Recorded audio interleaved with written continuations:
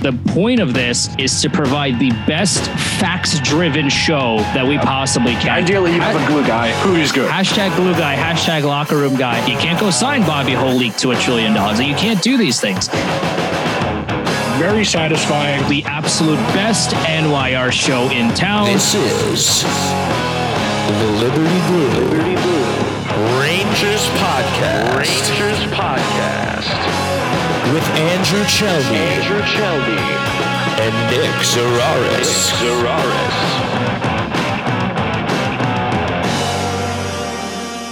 Rangers fans, welcome to Liberty Blue, the best Rangers podcast in town. I am Andrew Chelney alongside Nick Zararis. We scream about the Rangers so that you don't have to. This is episode 45, live on Twitter, Twitch, and YouTube, and we're available wherever you get your podcasts as well. Today's show is all about the Rangers versus Devils playoff battle. Today is also the first day of the Stanley Cup playoffs, and we will get into a whole lot more. Nick, it's go time, baby. This is what you play for, man. You play to get here, and then we get to see what these guys are made of. This is what you spend all season working for.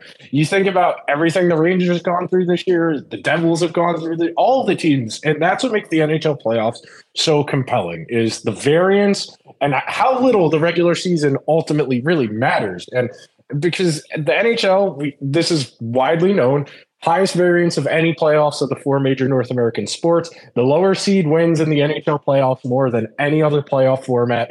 And we are going to see some really good examples of that. I mean, you think about this. The Rangers are finished, I think, 7th in the entire league in standings points. And they are the underdog and betting underdog in this series, which is kind of insane when you think about just how good a season the Rangers have had. This is the best time of year, man. You get to double box in. There's 2 games on running concurrently. The NHL, like you said before we started recording, finally threw us a bone. You got 7, 7:30, and then 9:30, 10 o'clock. So one will be at intermission. You can go over to the other one and then bounce back. This is the best time of year as a sports fan. No, it's great. And we got the NBA playoffs. We got the NHL playoffs. The Knicks are in the playoffs. The Rangers are in the playoffs. So thoughts and prayers to my mental stability, please. I beg of you, because I will need them. But the Knicks are up 1-0 in the series. And, maybe things are looking up for my mental stability in terms of that. But yeah, I mean, like, this is really fun. Whether, if you're a fan of one of the teams that are playing, or even if you're just a hockey fan, the playoffs are the best time of the year. It is so much fun. It is such a different level of play. The regular season, for sure. I mean, teams are obviously trying and they're giving it all most of the time, and they want to win the game for sure. But the playoffs, every shift is we have to win. We have to do this. We have to do that. And if we don't, we lose the game and we might be out of the playoffs. Like, this is the playoffs are just on a whole different level in terms of the pressure and the environment. I mean, like, these are all the cliches. It's got the juice. It's got the juice. Insert cliches here, but for hockey especially, like I just feel like the intensity reaches a whole nother level that really, like, it's tough to match in any other sense of the word. Like, it is, if you ever get the ability to go to a playoff hockey game, oh man, it is something else. It is absolutely something else. It's the hardest trophy to win in all of sports. You heard what I just said before about it being the highest variance where the lower seeded team wins more often than not. There is going to be something funky that happens in the next 2 weeks. Maybe Florida can steal 2 games and make the Bruins sweat a little bit. Maybe the Kraken can sneak into the second round. There are a whole bunch of opportunity here. So let's get down to it. Rangers, Devils, these are 2 teams that have played relatively recently. I think they played on, I want to say it was March 30th or March 28th. I forget, whatever the Thursday was. It was a 2-1 game, pretty close, even though it didn't feel that way in the moment. Played 4 total times in the regular season. The Rangers went 1-2-1 in those 4 games. Outscored 14-11 in all situations. 5-on-5, outscored 10-7. Outscored the Devils on special teams 3-2. Biggest thing for me, and just knee jerk, like, my biggest worry right now is the Rangers haven't really played a meaningful game in about a week and a half now. And it's going to be really hard for them to just get up to speed right out of the gate against the Devils team that we know starts fast. I mean, you think about that game on the 30th, the Devils came out of the gate flying. They got up 2-0 early, and the Rangers spent the rest of the game chasing away. And eventually they got back in it and made it close there at the end. But based on the fact that it's really hard to turn it on and off. And you heard multiple guys on the team over the last few weeks say, hey, we got to get these good habits in the line now, because when the playoffs come, you have a bad 2 games in a row and you're in a 2-0 hole. It's really hard to get it going again. They need to, like the one thing for me is the Devils' speed, because we've talked about this all season, and we've it's been, kind of the battle here for a while now. It hasn't been official until now, obviously, but it's kind of been, in the standings, you take a look and you go, oh, well, the most likely battle is going to be Rangers and Devils in the first round. And then lo and behold, here we are. The Devils have a lot of speed. And it's up to the Rangers to match the foot speed that the Devils have. And that's hard, because the Devils are, at least from point A to point B, the faster team. It is up to the Rangers to slow that down. Now, they could get into a race if they so choose, but that will probably end in the Devils' favor. If they want to win the series, and the Rangers are a good team, they have all the tools to be able to do that. They need to slow down the Devils any way, shape, or form. They need to prevent odd man rushes. They need to prevent these these long outlet passes to a speedy winger. Because if for a lot of teams, if you give them an outlet pass, a lot of players can catch up to somebody on a potential breakaway. Like, a lot of players on other teams aren't as fast. The Devils players are so fast. If you give them a little bit of space, you are not catching up to them. They are a really dangerous team in that regard. They are going to try to create space. They are going to basically, get a head start on the race and say, catch me if you can, because you can't. So for the Rangers, the number one priority for them is, how do we make sure that the Devils don't create that space for them to get that head start in the race? So I forget which preview I was reading, and they solicited opinions from a few anonymous people around the league. And the way it was put in the article I found was very interesting. The person said, the Rangers have enough speed where it won't be a total slaughter in a track meet. The thing for the Rangers would be, are they disciplined enough to say, hey, we know we're pretty quick, but they're faster than us? Can we have the self-control to not turn this into an open-ended track meet and play a little bit more structured, especially in the neutral zone, and really work for our offense in a way that's typically more commiserate with success in the playoffs? Because we know, generally speaking, and anecdotally and statistically, teams that play mostly off of the rush struggle in the playoffs, because those rush opportunities aren't there, because against the teams you're playing in the playoffs, they're better defensively, they're faster, they're more talented. So it's going to be harder to get those rush opportunities. A team like the Devils, which is the best rush offense in the entire league, whereas the Rangers are closer to middle of the pack in terms of rush offense, but also middle of the pack in cycle offense. There's your opportunity for, how do you slow down a team that's really good in transition? You cycle them into oblivion. You make them work to go the full 200 feet of the ice. The Rangers are going to have to get into those ugly areas of the ice, and they're going to have to make the Devils go the full 200 feet. If that play in the neutral zone isn't there, and there's a perfect example I can tie back to the game on the 30th, that turnover that led to the first Devils goal, where Kakko forces it to his right when there's not really anyone there, but the pressure's coming at him, that's where it becomes a challenge for them. And when you have that neutral zone play, you have to have the self-control to say, hey, I know I could probably make this play, but I need to cross hat center ice, and I need to get this puck in. If the Devils have to go 200 feet every single time to create offense, that's going to work for us. If you are in that situation where you're turning the puck over in the neutral zone because you're trying to pass laterally, because they're aggressively playing you in the neutral zone, you are going to be giving the Devils the opportunity where they're not going to have to go the full length of the ice. This is very straightforward, and I'll make the simple comparison. In football, it's a lot easier to get the ball at your own 40-yard line and go 60 yards than it is to get the ball out of your own end zone on a touchback and have to go 80. That's exactly the way the Rangers need to be thinking about this. Is we can make those high leverage, difficult, challenging plays, But sometimes the simple play is going to allow you to survive until the next play. Because in the playoffs, it is about choosing your spots and knowing when to be aggressive and when to be passive. And this is a Rangers team that lives and dies by the high leverage play, both by their forwards and by their defensemen. That makes this a very volatile series where you are going to see large swings in momentum because the Rangers are so inclined to make risky plays. That's what really one of the key components for how the series is going to go is what's going to happen in the neutral zone, because the Rangers are not they're not disciplined enough to make the high percentage play. They always insist on making that extra pass, that dangerous pass in the neutral zone because they have the skill. That's the thing. Do they have the discipline to make the right play in these difficult situations?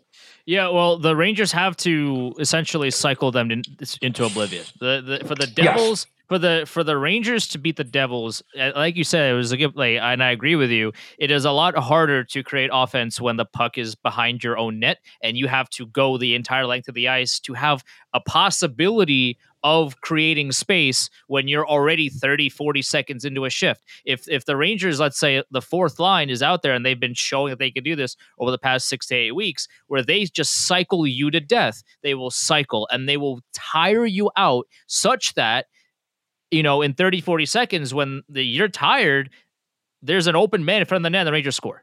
The Rangers fourth line has the ability to do that. So the Rangers need to have all four lines doing that essentially. Where if the Devils can't use their speed, it is a lot harder to use your speed when you are tired. It's not.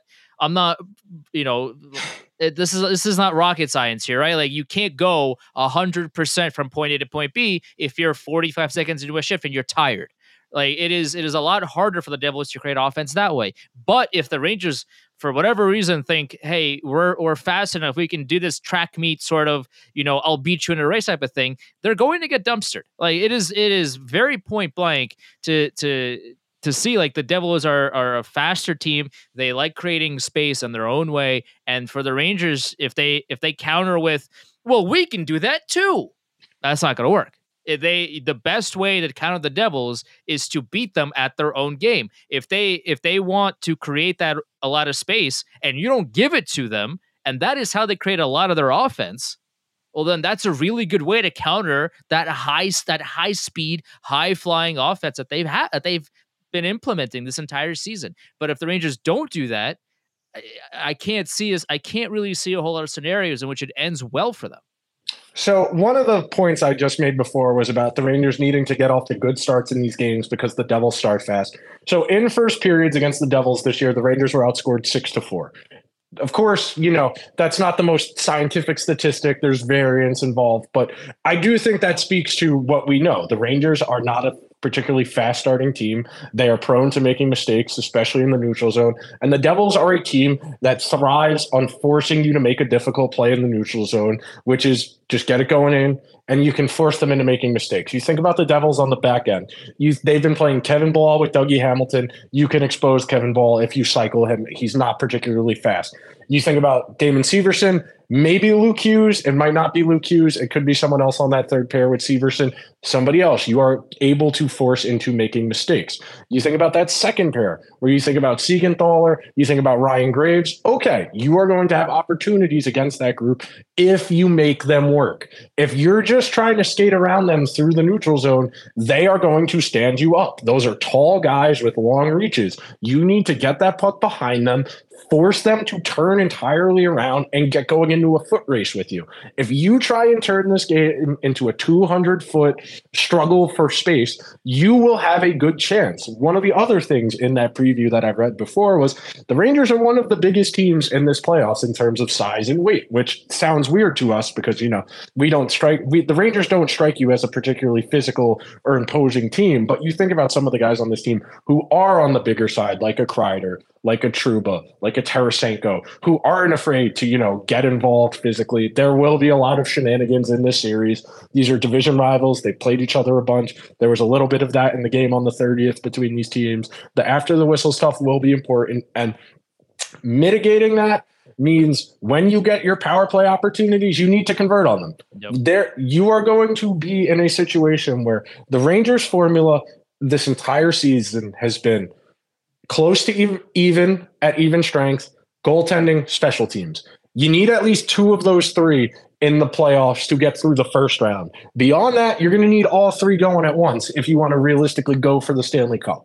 I think it was Hockey Stat Miner who said it a few weeks ago that they've never been above average at two of those three at the same time this year, and that's part of why it's felt so jagged and inconsistent this year. Even though they have one of the best records in the entire league, more than 100 points in the standings, they need to find the right balance of we're going to create our offense, we're going to be close at 5-on-5, we got to slam dunk on our special teams. We need our kill to be the best it's been all year, and we need our power play to be what it's been the last few weeks, where it's been close to that 1 out of every 4. That's the Rangers formula. Those are the 3 components for a successful Rangers playoff run. The thing about this Rangers team is that they're very strange in that not everything has gone well for them. And yet, despite them looking... This team has played Ben Harper for the last month and a half. There's been a week stretch where they've looked really good, followed by a week and a half stretch where they've looked okay, and followed by maybe a game where they've looked really good, and then the next 2 games they look like trash. It's been very kind of a strange season, and yet despite how they've played, they've won a bunch of games. That just speaks to the strangeness and the weirdness that is the sport of hockey. If you play baseball like that, if you play football like that, or basketball or what have you, if you play that strangely for the entire season, you are not going to win equally as many games as you could potentially in hockey. Hockey is just a weird sport, man. You can play terribly and still win because hockey's weird. If you shoot, 16 of 80 from the field as an NBA team, you ain't winning. But if you shoot 8 shots on goal over the course of an NHL game, but 5 of those go in, you won. It's such a strange sport, and the variance of it makes what is already a difficult series to predict all that more unpredictable. You can tell me any prediction that you might have, and I could tell you, I could see it. I could, if you tell me Devils in 4 or Rangers in 7 or Rangers in 4 or whatever, I could be like, yeah, I see it. All you need is a bad week or a good week, or everything to go well for you 4 games in a row, and all of a sudden you just swept, and now you're on to round 2. This is so high variance, so unpredictable. The winning goal can come from the red line, bounce off of 7 people, and it goes in the net, because hockey is weird. A lot of series are unpredictable because of that, but this series in particular could literally go 100 different ways. So you were talking about the variance, so I'll run through it right quick. FanDuel has the Devils at -126, the Rangers at 105. DraftKings 120, Rangers 100. BetMGM 120, Rangers 100. The Athletics model has it 55-45 for the Devils. MoneyPuck has it 57-43 for the Devils. Pretty much that speaks to what you're saying, that I could see it going a lot of different ways. I think the biggest gap I saw was 59-41, and that was somebody who's got a smaller model from their Twitter, one of the stats people I follow, but that person very heavily weighs expected goals in their prediction model. So like you're saying, the Devils have shown you throughout the course of this regular season that they are the better team over the course of the regular season. The regular season does not mean that is what's going to happen in the playoffs. The example I always give people with this is the Oilers and the Jets in the 2021 playoffs when they were in the North Division. The Oilers beat the Jets every single time they played in the regular season, except one. I believe the Oilers went 6-1 against the Jets in that North Division in the 2021 season. The Jets swept the Oilers out of the playoffs in 4 games. That tells you just how much the regular season matters. You get the hot goalie. In that case, it was Connor Hellebuck. In this case, for the Rangers, it would be Igor Shesterkin. Like you said, if you said Rangers in 4, I would assume Vanecek imploded and Shesterkin stole a game or 2, and it worked. That's what makes this so interesting. And along those lines, Vanecek has played 3 career games in the playoff. 2 of those were in 2021. 1 of those was in 2020. That was when he was on the Capitals. Shesterkin has 21 career playoff games, including last year, the 1 game he played in the bubble playoffs against Carolina. So you talk about variance and experience. And one of the things you can have that'll mitigate some of that variance we're talking about is experience. Has your team endured some adversity? Does it know how to respond to challenges? You hear teams that have been through the wars of the playoffs talk about all the time. When you have that institutional knowledge of guys who have been there over and over again, they know what you need to bring to what type of setting, how to read the room, who needs to speak up and when. That's something that the Rangers have a decently sized edge in. The Devils have a couple guys with a lot of experience. You think about Palat, Dougie Hamilton, Eric Howla. They've got a couple guys who have significant playoff track records. But in terms of the stuff you can control that's away from the game, the Rangers have a group that went through this last year, added 2 guys in Tarasenko and Kane who have extensive playoff experience, that the Rangers coach and Gallant has been to a cup final with Vegas. They have just enough experience. So if they lose on ice randomness, you can live with that. But if they get their doors blown off because, they didn't read the vibes right, like, everybody, the example I always go back to is the Sharks coming back against Vegas and Gallant just not calling a timeout at any point during the Sharks 4-goal comeback when Joe Pavelski got his head knocked off. I mean, if you lose that way, then I'd be mad. But you lose the randomness, the variance, okay, I can live with that. Yeah, well, listen, they got Barclay Goodrow and his rings for this moment, right? Like they overpaid He's the counterbalance. He's the counterbalance. He was on the other side of that. He scored the game-winning goal against Gallant. That's right. That's probably the single biggest reason Goodrow's on the Rangers was Gallant said, "We can get this guy. He beat me in a playoff series. Right. Get him on my team now." Yeah, well, they paid him a bunch of money for a bunch of years because he has rings. Like this is his moment. This is if Barclay Goodrow is ever going to show the Rangers that maybe don't buy me out or don't trade me, this is it. This is his time to score 4 goals for reasons because hockey is weird. Not even to score goals, just to be the guy who, if everybody's hanging out at a party and there's one guy sitting at the other end of the room by himself, and everybody's like, is that guy okay? Did you invite him? No. Where did he come from? That's kind of what the Rangers need right now from Goodrow is when something inevitably goes wrong, because this is playoff hockey, someone will get a bump, a nick, or a bruise. I'm sure Ryan Lindgren will leave the ice at least 2.5 times during the course of these 7 games. When that happens, Goodrow needs to be the one to look up and down the bench and go, hey, we got this. My line has been the best line on this team for the last month. We'll take care of this. Yeah, my Corsi. Yeah, but it's this is what they got these players for. Obviously, Tarasenko and Kane are good offensive players, but they got Goodrow literally because he has rings. So this is his moment to step up in the locker room and on the ice and show like, hey, you gave me this wild contract, and I still can't believe that you gave me this contract, but here we are anyway. Now is my chance to prove to you why you gave me this contract. This is my opportunity to say the right things and play the right way and make the right decisions and et cetera, et cetera. Like this is what the Rangers went out to acquire. So, all right, well, let's see it. Like, let's see it, because everybody loves talking about the old adage of Stanley Cup experience. That guy has rings. That guy had it's like, okay, well, that's great.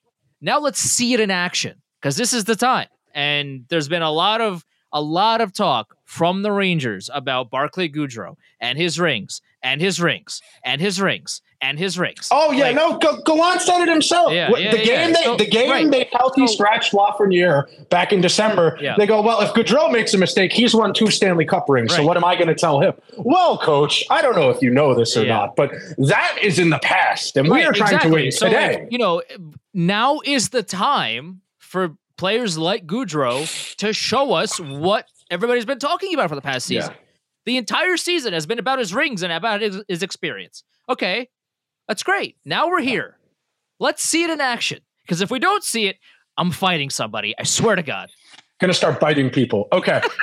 Speaking of the decision making and that ilk of matchups, and we know Gallant abhors the hard match for whatever reason. He does not go to the NBA school of we put our best guy on their best guy and we try and outlast that guy. Gallant very much is, I'm sticking to my rules. If I need to win a faceoff in the offensive zone, I'm sending the fourth line out there because they're going to win the faceoff in established zone time.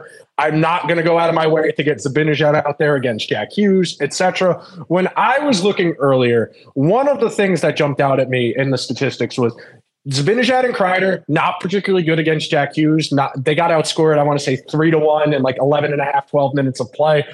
Good numbers against Nico Hischier. Granted, that a lot of that ice time was not when Timo Meier was on the Devils. So Meier and Hischier may be a little bit different of a dynamic than what the Rangers had seen earlier this year. But that's a matchup the Rangers can definitely lean on.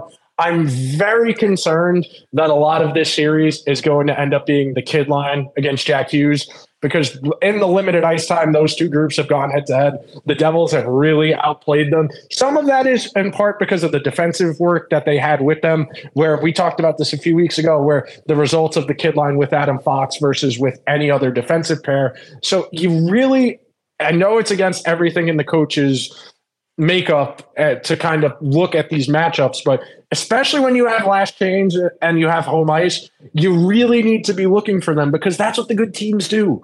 When you are going deep in the playoffs, you are finding matchups you can exploit. The one I always cite during the second round of the playoffs 2 years ago, Islanders Bruins. First round of that series, that season, Islanders Penguins, where they put Travis Zajac out there and he had Sidney Crosby in hell.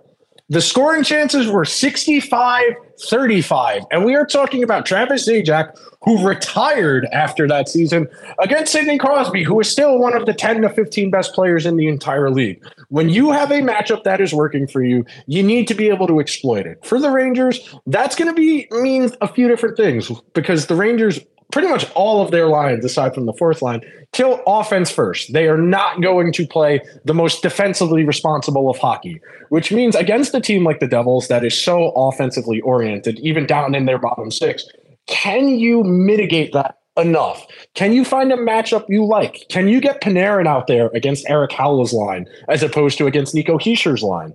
Are you going to be able to get your fourth line out there against their second line? Is that going to work for you? What matchups can you exploit? Because if you want to go far, you need to pounce on those. It's really easy for the coach to fall back and rest on his laurels. But if they want to mitigate some of the problems they had, especially last year, you think about the first round, how that went, where Zibanejad really had a hard time against Crosby until Crosby got injured. Can you find matchups to exploit? And are you going to be willing to exploit them? Well, yeah, it's a lot of that is, or most of it, I should say, is on Gallant. Like this is the make or break for Gallant right now, at least in my eyes, because again, like we've had our problems with Gallant's coaching this entire season, where he hangs on to timeouts as if he's going to sell them on the black market after the game. Like he, for whatever reason, like hates using a timeout, even when the Rangers look like ass. Like when the Rangers give up multiple goals in very quick succession, he's like, they don't need the timeout. It's all good. We'll climb back. If the score is like 12-0. It's all good. We'll come back in the second period. No problem. Timeout. We don't need it. Like the Rangers love not using their timeout when they absolutely need to use their timeout. Gallant is such a heinous example of when coaches hang on to their timeouts too much as opposed to just using it when they need to. Like if the Rangers give up, for example, like let's say it's game 1 and 2 minutes in, the Devils scored 2 quick goals, call the timeout. Please. Call it. I don't Please. like just call it, man. Like I understand the importance of potentially needing it down the line. I understand why you hold on to it in the third, until the third period when things are even more intense than they are in the first and second. But if you get out in the first playoff game, as an example, and you give up quick goals, and all of a sudden, like Prudential Center is on fire, the fans are so loud, and the Devils have all this momentum, and Gerard Gallant is standing there with his arms crossed, he's not calling a timeout, I will throw hands. Like you, at a certain point, you have to call it. You have to use it. You have to wake the team up. You have to say something, because if you don't, the game's over. Like you don't have time to wait in the playoffs. You don't have time. Right, waiting until the intermission to say something when the game is not going in your favor in the playoffs is going to lead to your team getting beaten and destroyed in 4 games. Like that's how that goes. If you get out to a bad start, or in this middle of the game, all of a sudden the Devils have scored 3 goals in a row, and Gerard Gallant is sitting there chewing his gum or whatever. That's not how you win. Winners change what is broken. They adapt. If you don't change what's broken, it's going to continue to be broken. And if you wait too long, you're going to have to get a new one. It's very simple. Adapt or die. In the playoffs, you will meet adversity. How do you respond to the adversity? The Penguins adapted very well to the Rangers early in that series last year, and then the Rangers were able to counterbalance it back. What can you do to answer that adversity? So 2 things I wanted to highlight here, because I have good numbers on this. So I mentioned before about the Rangers' fourth line being their best line. So since they got Tyler Mott, the Rangers' fourth line has a 53% of the goal share, 50% of the expected goal share, 61% of the high danger goal share. That tells you they are getting the puck down low, they are cycling, and they are getting the puck on the net. That is sticky. When I say sticky, that means you can do it over and over again. It's replicable. When you are getting the puck down low and you are outworking your opponents, you can create a lot more quality of offense than the typical offense you would associate with gaining the zone with speed. One of those scoring chances from, say, the top of the circles, the outside of the circles, the garbage, if you would. And then the other good numbers I have here that I found interesting was, so Patrick Kane, when he's played with Kreider in the time since Kane joined the Rangers, with him, 61% goal share, 52% expected goal share, 53% high danger goal share, 11% shooting. Really solid numbers. You can tell that Kreider is doing some legwork, because when he's not with him, so that would be in the situations where Kane has played with Panarin on the opposite wing, 53% of the goal share, 32% of the expected goal share, 30% of the high danger chances. And a lot of the goal share, that difference is made up for with a 13% shooting percentage. So that 2%, that's Kane and Panarin having more shooting talent to be able to shoot their way out of trouble. But that tells you that you really are going to need to be strategic here with how you're going to deploy your lines, because the Devils are such a well-rounded team in that respect, where if you invite the Devils into your zone with speed, which is something the Penguins were able to do a lot early in that series before Crosby got injured, the Rangers typically, when someone's coming at them with speed, their defensemen are going to funnel inward at the blue line so they're close to each other to try and force the people coming into the zone with speed to go to the outside. That's what we always talk about, where the Rangers want to keep the other team to the perimeter, those low-quality chances, shots, go the other way with speed. The Devils, if you let them do that, are really going to control large swaths of the play. And that is how I assume most of these games are going to shake out, which of course means, Andrew, the Rangers will once again be going as far as their goaltender can take them. That's right. The entire strategy for the Rangers is predicated upon Igor not blinking before the guy down on the other end. If you are going to let the other team volume you, that means he's got to be locked in. No crappy goals. If he's only getting beat on the really good stuff, that means you're more than likely going to be able to go far in these playoffs. If he has a rough game or two, or you lose a defenseman here and Ben Harper's back in your rotation, you're going to have a really hard time in this series, because the Devils are so good at controlling play. The Devils have the puck more than anyone in the league. They are second in scoring chances, fourth in expected goals, sixth in high danger stuff. They love having the puck, and they have the high-end talent to put it in the net. So that means you got to do everything in your power to make your goalie's life as manageable as possible. Not easy, manageable. You know what you can get from Shesterkin. He's been outstanding the last month and a half. Absolutely outstanding. I know they're like 12-2-2 since the trade deadline, something gaudy like that. That's because of him. Well, I mean, if only Christopher put Lindgren on LTIR so he could get a defenseman, so that we wouldn't have to see Ben Harper on the ice, and et cetera, and but here we are. Yeah, the Rangers are a deep team, and they can do a lot of damage, but they are literally one defenseman injury away from seeing Ben Harper. Like that scares the living hell out of me. If Lindgren goes down, or even if Schneider goes down, or Mikkola goes down, we see Ben Harpur. And I can't for the life of me understand. We have seen this throughout this entire era of Rangers hockey, the Lundqvist era and the Shesterkin era, where there's a defenseman on the Rangers that is horrid, and yet the Rangers continue to play them. Like I don't know why this happens on every iteration of the Rangers since the dawn of time, where everybody knows that Ben Harpur isn't good at hockey. Everybody knows that he's very slow and can't defend, and he's but he hits people, so he must be good. But he punched Corey Perry, so give him half an hour of ice time. Like, okay, cool. He still can't play hockey. But the Rangers are like, oh well, he stood up for the guy, so he deserves to be the seventh defenseman, et cetera, et cetera. It's like, okay, we'll see how that. We'll see how his 3 mile an hour top speed is going to handle Jack Hughes if need be. We'll see about that. It's baffling how a lot of fans and people in power in the NHL use tropes to defend players. They love anecdotal evidence as opposed to what actually happens. Like they like anecdotal evidence. It's crazy to me, man. Like I understand that what Ben Harpur did against Corey Perry was good, and it defended the team, and I get that. Like it's I'm not disagreeing with that, but objectively, if you watch him play, he can't defend and he can't skate. Like at least be able to do one of these two things. My man's can't do either. But the Rangers are like, oh well, he tall and he defend his teammates, so he play. It's like, dude, just come. Like the Rangers are one injury away from getting dumpstered because Jack Harpur is literally skating circles around Ben Harpur. Like that's what we're near that, and that's my fear.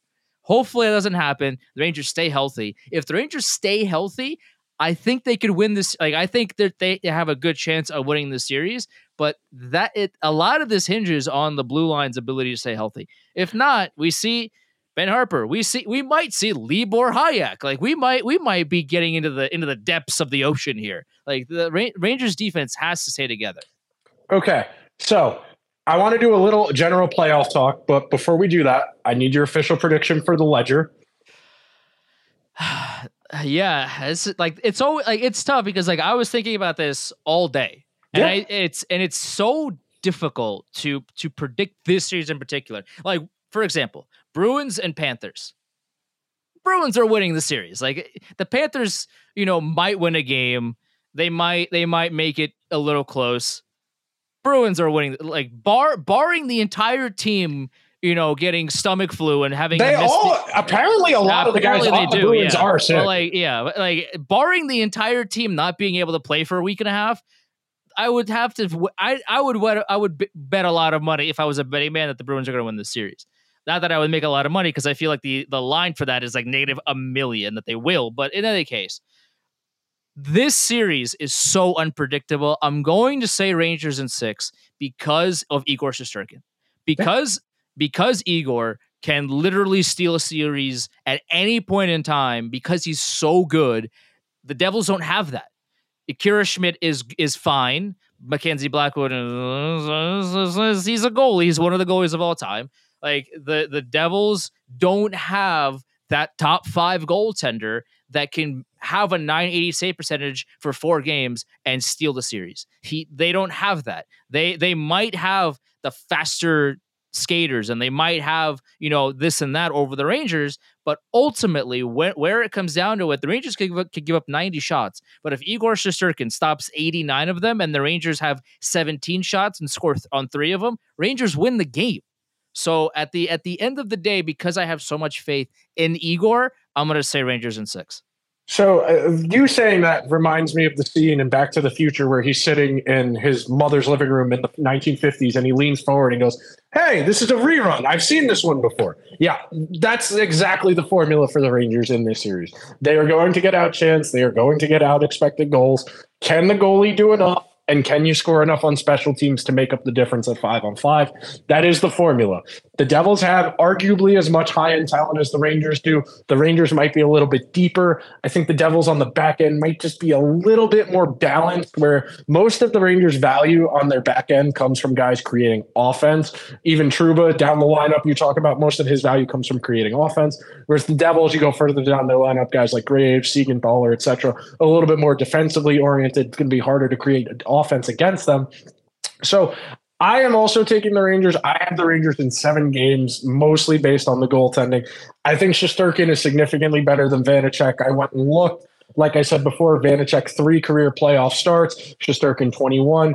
Shesterkin ended up 5th in goals saved above expected. The Vanecek 14th in goals saved above expected. So Vanecek, solid season. Yeah. Never really done this before. This before, which is the biggest thing. That the track record really, when it comes to goaltenders, track record generally speaks volumes.